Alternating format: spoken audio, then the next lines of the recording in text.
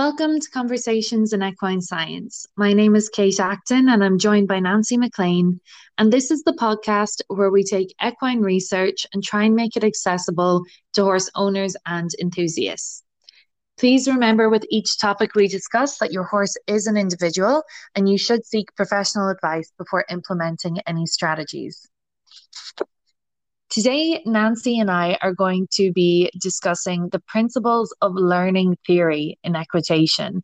And this is from the website International Society for Equitation Science, ISES, and it's equitationscience.com. They have loads of amazing information, loads of resources and different conferences that they hold each year as well.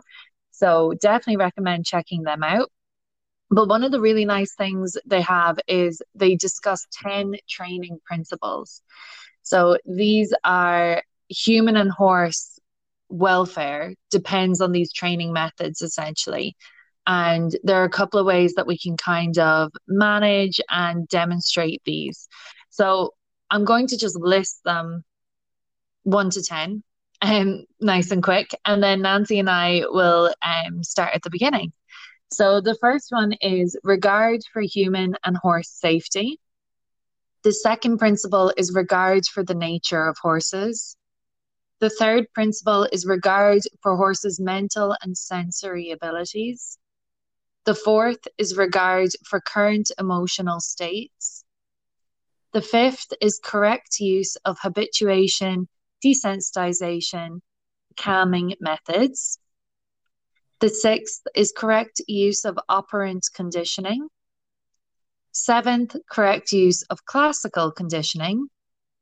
Eighth, correct use of shaping.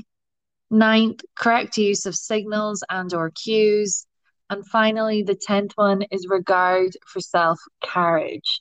So we're going to look at these a little more in depth, but Nancy actually has a little bit more of a background in this because when we did our masters together, we got to choose different modules. And funnily enough, Nancy and I chose almost the exact same modules and we didn't know each other at this point. But there's only one module we differed by, and Nancy did equitation science, whereas I did equitation physiology. So, Nancy, you've got a little bit more of a background in this area. Yeah, I really enjoyed the equitation class, equitation science class at Edinburgh, because in racing, we don't really have a lot of foundation in equitation science. And I really enjoy these learning theory principles because Andrew McLean came up with a PhD project where he reviewed roles of learning theory and ethology in equitation. Now, at the time, he was an event writer for Australia. So from that paper, which I believe was published in 2006 or 2007, these theories came about, and the International Society of Equitation Science was formed. So we'll go through them and talk about them, and we may only do half this episode and finish the other half next week, but we'll just see how far we can get along. Lovely. So the first one, regard for human and horse safety. So this is acknowledging that the horse's size, power, and potential flightiness present a significant risk, and avoid provoking aggressive or defensive behaviors such as kicking and biting, being aware of the horse's dangerous zones, and I think that's something we become complacent with. Safe use of tools, equipment, and environment. Recognize the dangers of being inconsistent or confusing. Ensure horses and humans are appropriately matched, and that's not numbness and jogpers, that is more by ability. And avoid using methods or equipment that cause any pain, distress, or injury to the horse. I thought this, I think all of them are interesting, and they definitely do make you think about what you're using, because a lot of the tools that we use, be it bridles or saddles, or, we can have schooling crops or whips. and they can be considered safe and effective tools. In the wrong hands or used incorrectly, these can cause pain and distress and they can cause injury. So I think there is a lot to be said around, you know, me and Nancy have talked about this a lot, but just ensuring we've got correct fitting of tack, that we're double checking things before we get started. You know, don't be in a rush to just throw in a saddle and jump up. Assess if your horse is in pain. And Nancy, you've mentioned this in other episodes where you always put your horses out into the round pen before you get started. I just put them in my round pen. I don't chase them around or do anything but watch them walk, watch them trot, just to make sure they're not hurting anywhere. And sometimes it just loosens them up for 5 minutes. I never encourage frantic behavior, and we're going to see why later on down the line in these principles. But out of the accidents dealing with horses and horse riding, there are usually about 36 accidents per 100,000 people in the USA. So out of those, 64% are head injuries and from falls, and a lot of those head injuries are people that are adults. So the one thing for me that's important for human and horse safety is to realize they're flight animals. You don't want, they're going to have quick reactions, and you want to be fit and you want to know how to fall. You want to be flexible. You don't want to land on your head. So, and these are with helmets on. I think to be trampled or kicked or bitten only encompassed about 25% of the total injuries. So there is a risk with dealing with horses. And if you can mitigate that risk by understanding the animal, it's better for the animal and us. Definitely. And I think it's interesting when you said knowing how to fall. That's something that I think risk assessment is something you can get better at, but it's definitely something that some people just do more of, maybe. I remember one time we were out riding bareback and the horses got spooked, and like you've got little control in a scenario where you're just in an open field and they get spooked. But I knew from the terrain of the field that the horses at this point were just took off. We were still going along with them, me and my friend, hadn't fallen off. But I knew by the terrain of the field that if I was going to bail out, I needed to do it quickly because we were in a soft part of the field where it would have been safe to fall. And I knew that where the horses were headed was more bog and then rougher terrain up from that. So I just had that quick moment where I was like, okay, I'm not going to be able to stop them. I know my horse is panicking more, probably because we're on them and they've gotten this fright. And I think if I can just bail out at this point, then she won't feel like she's running away from something on her back. I don't know if that made a whole lot of logic at the time, but I remember just doing like a careful kind of swing to the side so I could fall off. And it's funny because I think we probably should be taught how to fall off, you know, like if your horse is spooked or startled, this is a safe way to like emergency dismount essentially. Yeah, it's important to have total body control. And I see many riders that are not in shape. They need to be flexible, and you mitigate a lot of injuries by being physically fit and flexible. And you watch the jockeys, they roll with the fall, and normally a lot of them land right on their feet. I know, they roll right up. Yeah. So, I mean, there's a lot of times where you are out of control in a fall, but if you can, it's far better to be fit and know how to fall than to just always be landing on your head. And that's what this study in the U.S. Found, is that horse related incidents for riders that were not teenagers. They were older adult riders. They had the most head injuries because they did not know how to fall. Hmm. I will caveat as well, don't do what I just said I did in the story that was a couple of years ago. Well, and you know Don't what? just go riding bareback in open fields, where there is that potential. Like one of the fields was beside the road and it was a recipe for disaster. So some risk assessment before you get on the horse is really important as well. Yeah, and I bailed once on a galloping on a horse, and I'll never bail again because I, you know, I would stick with it now because they'll get tired eventually.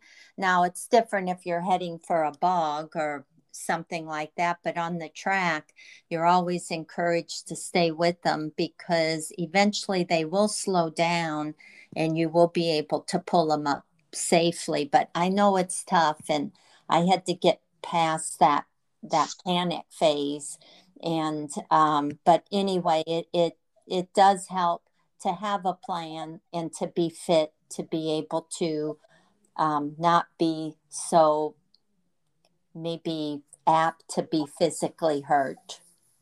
Definitely. And the only other one I kind of wanted to touch on under this was avoid provoking aggressive or defensive behaviors. And I feel like this links in a little bit with recognizing the dangers of being inconsistent or confusing. You know, if you are having a bad day or you're frustrated, and we've said this so many times, go muck out the stalls before you go riding the horse. Burn off some of that negative energy. Don't come to your horse some days with, a really frustrated or, angry attitude because they pick up on that. And then you may not realize you're being a bit more gruff with them than you normally are. And little things like, jerking the reins because you're frustrated at them, it's just unnecessary. Or, some people will, give their horse a smack, again, completely unnecessary to do. The horse is only trying its best for you that day. And sometimes they have bad attitudes too, and that's fine. We all just need to be given our space when that happens. Absolutely. And especially the biting horses. I see so many people when a horse is a little on the mouthy side, they tease them and they constantly pick at their mouth or put something up there for them to bite. All that's doing is encouraging that behavior. So I'm always on people, don't provoke them to bite if they are prone to be nippy. Let's just figure out how we can eradicate that. The second principle was regard for the nature of horses. So this was to ensure welfare needs. That's lengthy daily foraging, equine company, freedom to move around. Avoid aversive management practices, so whisker trimming or ear twitching. Avoid assuming a role for dominance in horse-human interactions. Recognize signs of pain. Respect the social nature of horses, so the importance of touch and the effects of separation. And avoid movements horses may perceive as threatening, so any jerky or rushing movements. My eyes, every time I read ear twitching, my eyes are just like wide. Like, who does that anymore? I know you just it just doesn't make sense. But hopefully what this is really saying is read about ethology of the horse and their behavior, what their needs are, what their social needs are, and hopefully you understand them. And by understanding them that they're different from us, you'll be able to make better choices.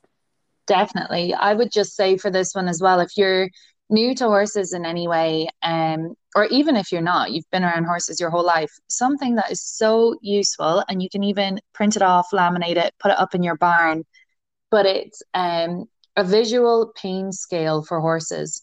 Mm-hmm. And you can just type that into Google Images and you see different pictures of horses with different facial expressions. And that way you can learn and you can look at the different horses in the barn and you can see, okay, they've got that crinkled nose. It's not always ears flat. So that is really useful for assessing whether they're in pain or discomfort. Yeah, I agree. The third one then was regard for horses' mental and sensory abilities. So this was to avoid overestimating the horse's mental abilities, saying things like he knows what he did wrong. Avoid underestimating the horse's mental abilities, saying it's only a horse. Acknowledge that horses see and hear differently from humans. Avoid long training sessions and keep repetitions to a minimum to avoid overloading.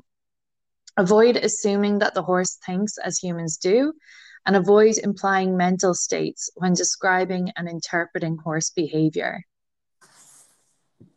Yeah, this one's a good one because I refer to that episode we did on the sensory capabilities of horses, and whether it's sight or hearing or any of them, they're so different from us, especially tactile stimulation. It doesn't take much for them. A windy day might be more prone to set them off, mainly because of them feeling the wind.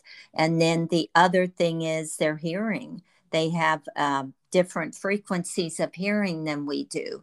So refer back to that sensory episode. And, people may say, well, every time I'm working with my horse, he hits me in the head with his nose. Well, most probably because you don't realize he can't see you there.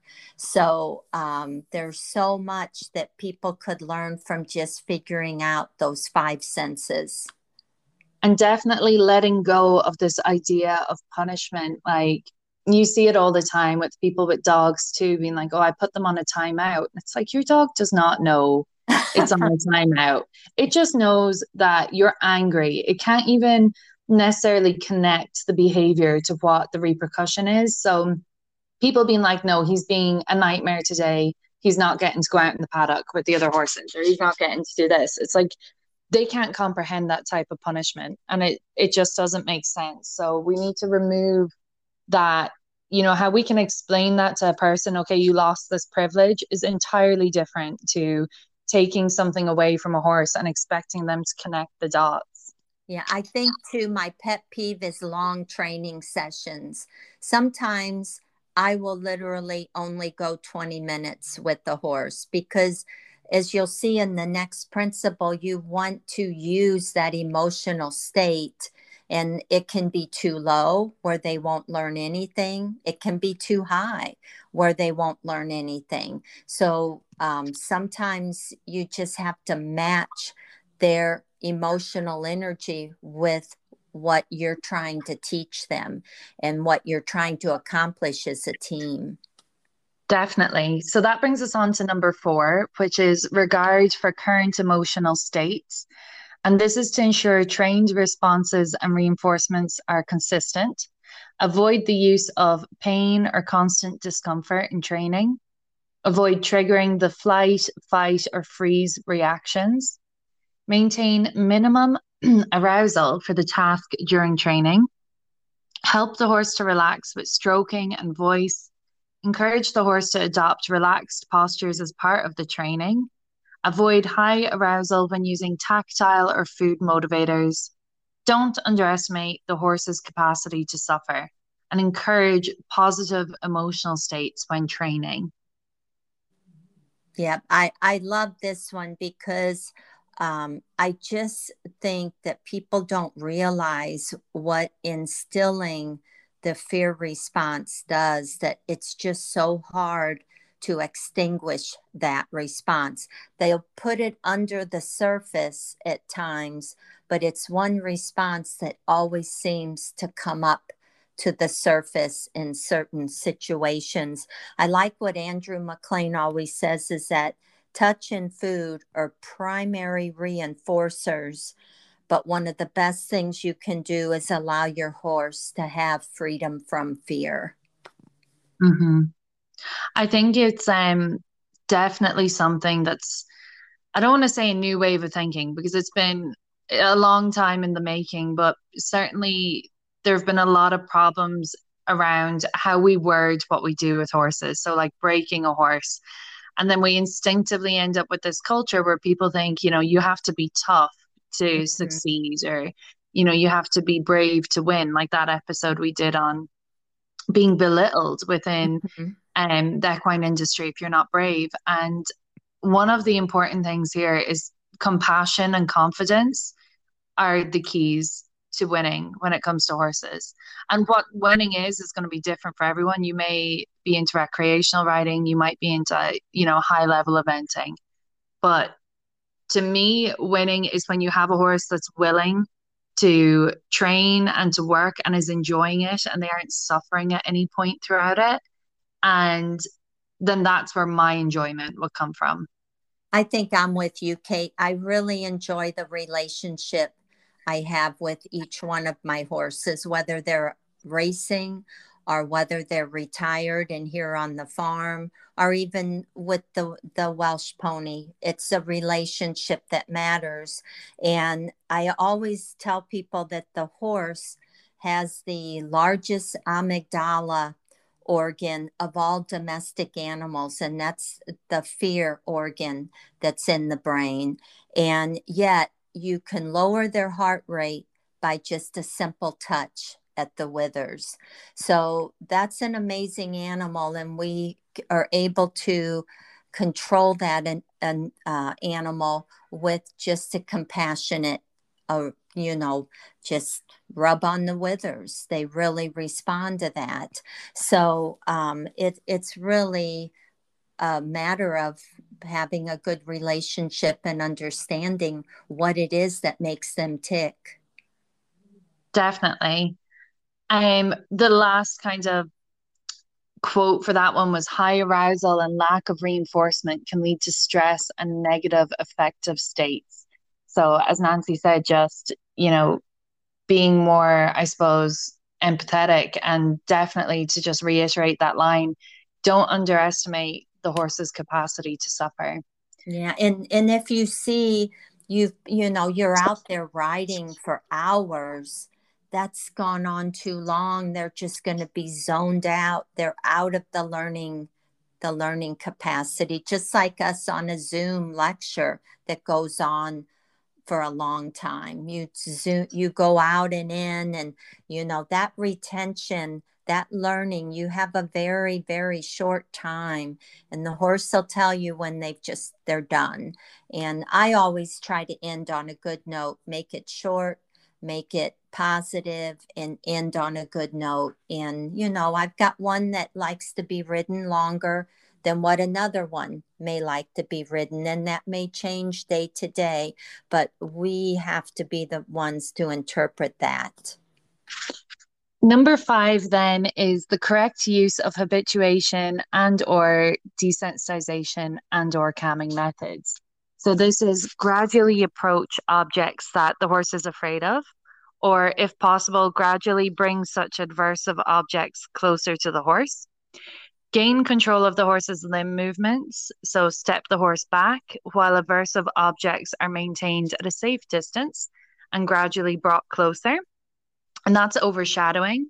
Associate aversive stimuli with pleasant outcomes by giving food treats that perceives the scary object, which is counter conditioning. Ignore undesirable behaviors and reinforce desirable alternative responses. That's differential reinforcement. And then the final one is avoid flooding techniques, forcing the horse to endure aversive stimuli. Yep. This one's important, and this is all under training, and it's so important, the timing of all these. If you're going to wait 2 minutes to give your reward or remove your pressure, you've lost it. You've lost your communication. It's the timing is everything, wouldn't you say, Kate?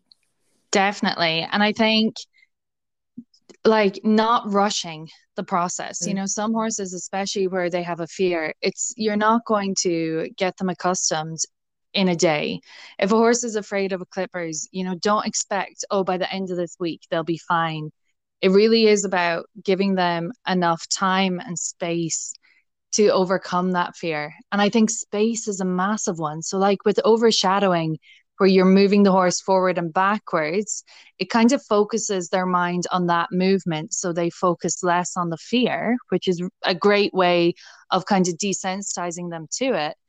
But Yeah. I would say be really conscious not to close that space and bring the fearful stimulus closer sooner than they're ready. You know, they have a threshold for how much they can kind of handle in a fear zone before shutting down, so that freeze, or before deciding they need to flight or fight to be able to get out of the situation.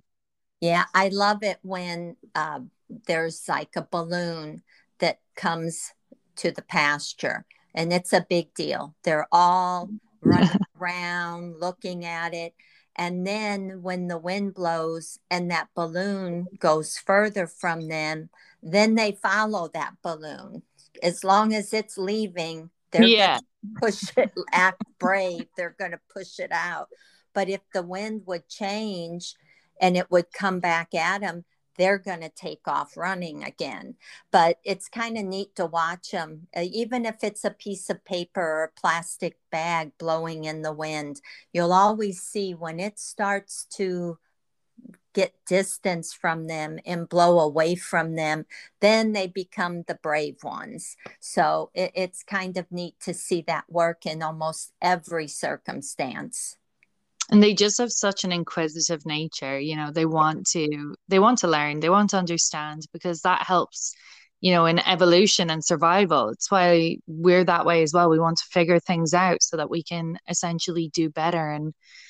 And I think these are really useful. We'll go over the next five in the next episode, but just ways of improving that connection when we're with horses, not just for them, but also, you know, to ensure our safety as well, which is something that we often overlook. Yeah, it is. It makes it so much safer if we can understand the animal. And I was fortunate enough to get Paul McGreevy's book, Equitation Science, and it's what we used as a textbook at Edinburgh. And I was able to get it, and Andrew McLean is a co-author on it. And I never get tired of reading about the operant conditioning and the habituation and all those methods, because they work. And once you understand them and get your timing correct, you've got your own kind of communication going on. So, and that's why I like Kate Finner. She understands that so well. So I think there's a lot of tradition in equitation science, or equestrianism, I should say, that now science is countering that. And I think we have to be wise and be able to learn how to communicate with the horse in the most effective way. Exactly. I could not have said that better, Nancy. Oh, it's a passion with me, because before I learned about this, we followed tradition and we forced things, and you don't have to do that. In fact, a lot of times that just never works out. So it's really neat to have a project and then see yourself making headway, and this horse just kind of blooms over time. And the It's really, connection you then make with the horse is entirely different. yeah. Yeah. So, but I'm excited for next week. And then I will put a link to the homepage on Andrew McLean's first paper that led to these principles. And I will say the principles, the wording changed from when I took the class at Edinburgh, but the principles haven't changed. Just the way they're presenting the information has changed, because they're trying to make it easier for people to understand. Perfect. And if anyone has any questions or any requests, you know where to find us. We're on Instagram, conversations.equinescience, and we're on Facebook, Conversations in Equine Science. And if you do want to drop us a voice note, you can do that on Anchor FM and just search the podcast. Sounds wonderful. Thanks so much, Kate, for kind of doing this in-depth one this week. I think it's important. And for anybody, I'll put a link to the Equitation Science website. Brilliant. And I look forward to discussing the next 5 next week, Nancy. Okay, thanks, Kate. It was fun. Thanks. Take care. Bye-bye.